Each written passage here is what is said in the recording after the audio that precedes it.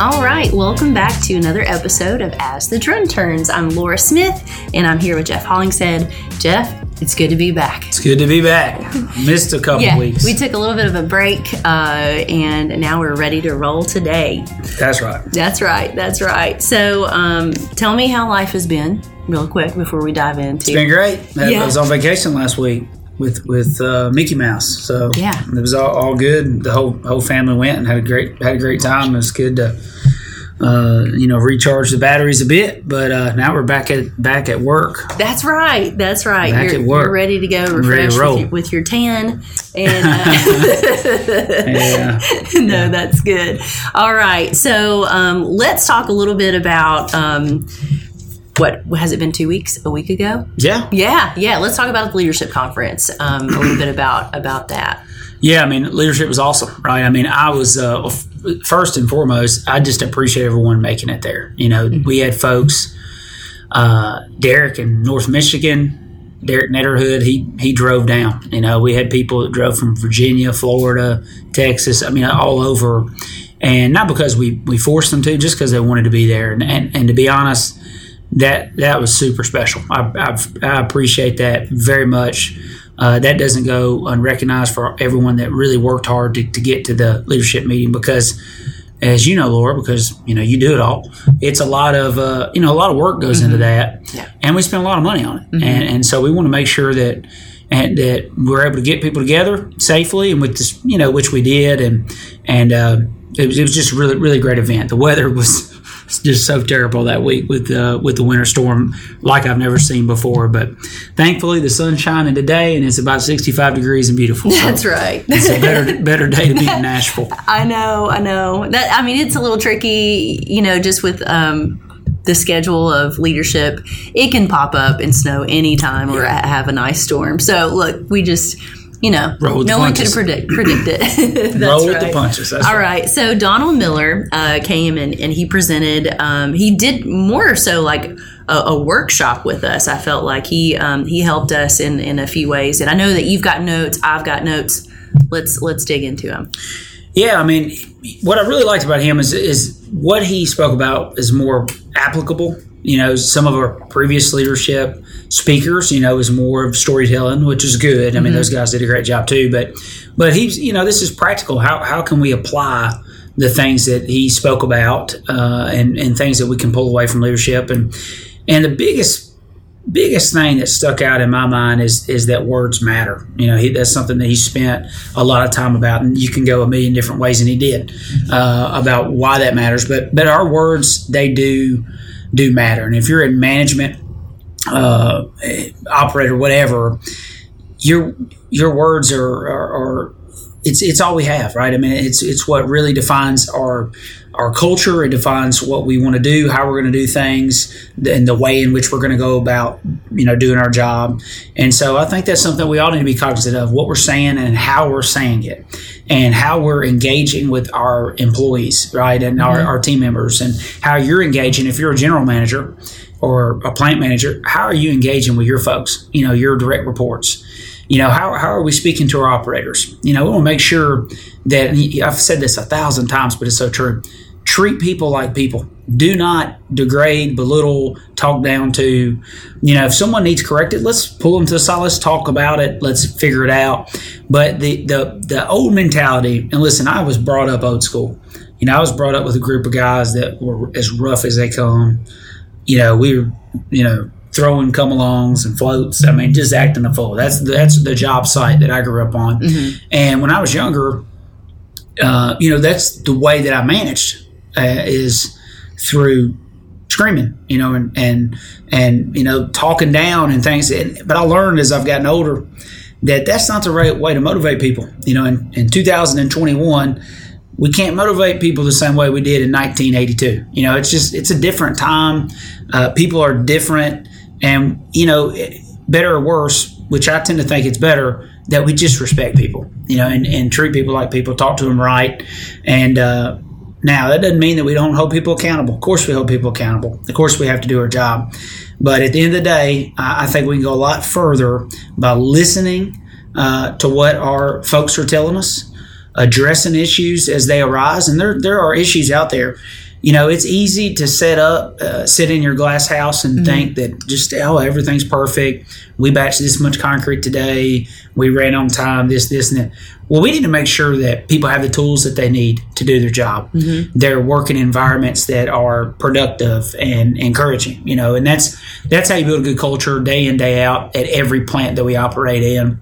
We can't look at this thing from a 32,000 foot level. We've got to manage in a granular way, right in the middle of it. And that's the way, if you're a GM, that's the way you need to be managing. If you're a plant manager, that's the way you need to be managing. If you're a shop foreman, that's the way you need to be managing. Make sure that you're involved in the details, taking care of people, and treating people like people.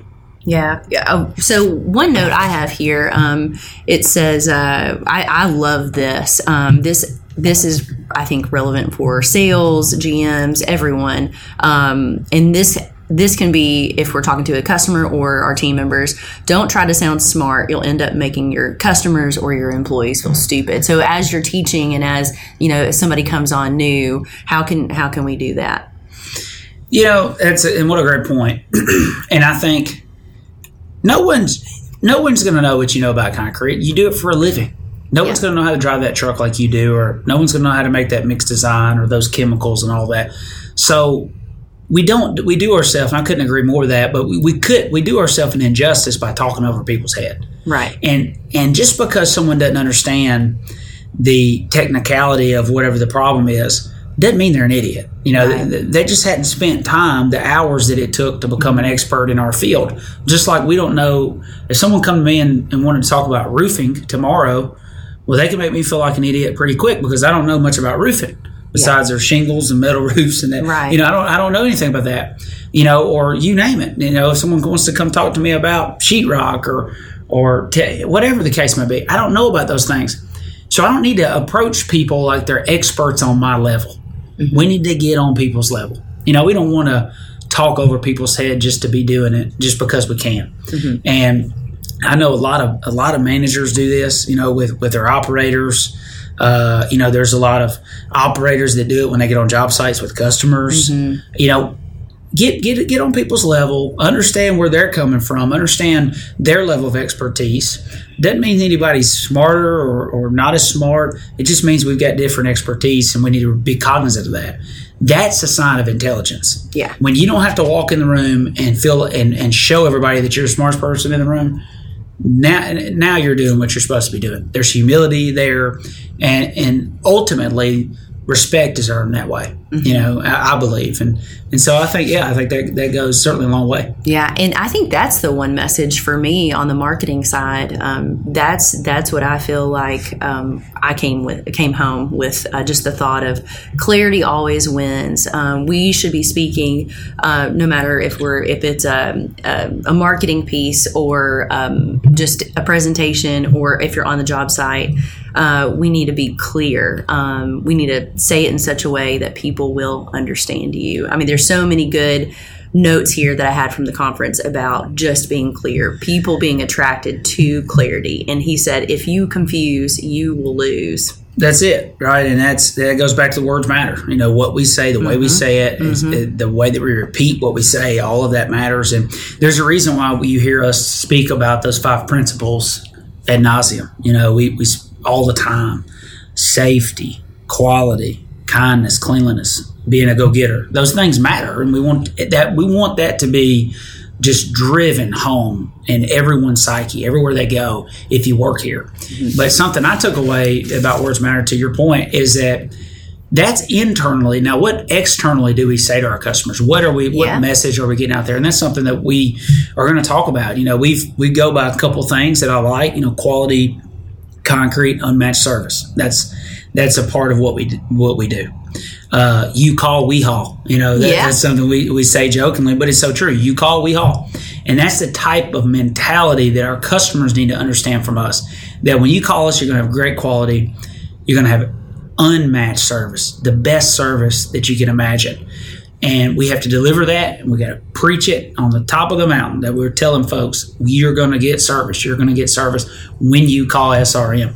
And if we do that and we're successful at that messaging, we'll keep getting jobs and we'll keep growing our footprint. I think it's really important right now, 2021, we're going to need everybody that works here to work and give us all they got, because this is going to be a transformative year. And by that, I mean there's opportunities out there and with deals, opportunities out there to do some really great acquisitions and all those things that frankly our attention gets turned to the deals when we're in the middle of doing them. But that's not to say we got a company to run, and we can't run it by ourselves, right? We got to have great people. We need everybody. We need your help this year to just buckle in and make it happen. And if we can do that together collectively as a team, then wow, we're going to be super successful. I mean, this year is going to be great. I mean, the work is really loaded up. The backlog's great. I see stuff breaking ground in most of the regions that we're in. It's just wide open, so we can do it, and we can do really exceed expectations if we all come to work with that mentality. That's right. Hey, let me swing it back to over here real quick. We have, Donna Miller presented a great, just time of reflection, of clarity and communication. But I've had a lot of people reach out to me, and they've been, I think it really struck them with the day one. I feel like that was very relevant to them. So can you touch base for the people that didn't attend? You're just maybe 2 minutes or less about day one. Yeah, I mean, that was the theme of this year's leadership meeting is having a day one mentality. And I tied it back to the fact that there's been a lot of day ones in our history, right? That the first day that my dad and mom started the business, starting with nothing. From putting a concrete plant up in our backyard, not knowing, working 18 hours a day, not knowing anything about concrete or concrete plants or batch panels or fixing trucks. But, my dad would literally drive a truck out to a job site where his guys were pouring, empty the truck, help finish the concrete, drive the truck home. Something would break, he'd be the mechanic all night. He just did it all. And when you're a startup, you have to do that. You have to make it happen. Yeah. No, failure is not an option, and that's a day one mentality. Mm-hmm. I spoke about in 2008 and 9 when the recession was just terrible. I remember I just graduated high school, and we said, Dad and I sat down. We didn't know what we were going to do and how we were really going to weather the storm, but we just said, hey, we're not going to fail. We're just going to work. We're going to outwork everybody, and that's what we did. Another example of a day one moment. When we bought Metro Ready Mix, that was a day one moment, where we really doubled down. We put everything that we had on the table in order to get that deal to go. And, no one thought that we could do it. It was really David taking on Goliath, and we were able to do it. But we worked like dogs to make it happen. And not just us personally. When I say we, I mean all of us. We worked hard to put the deal together. And it was day one. Failure wasn't an option.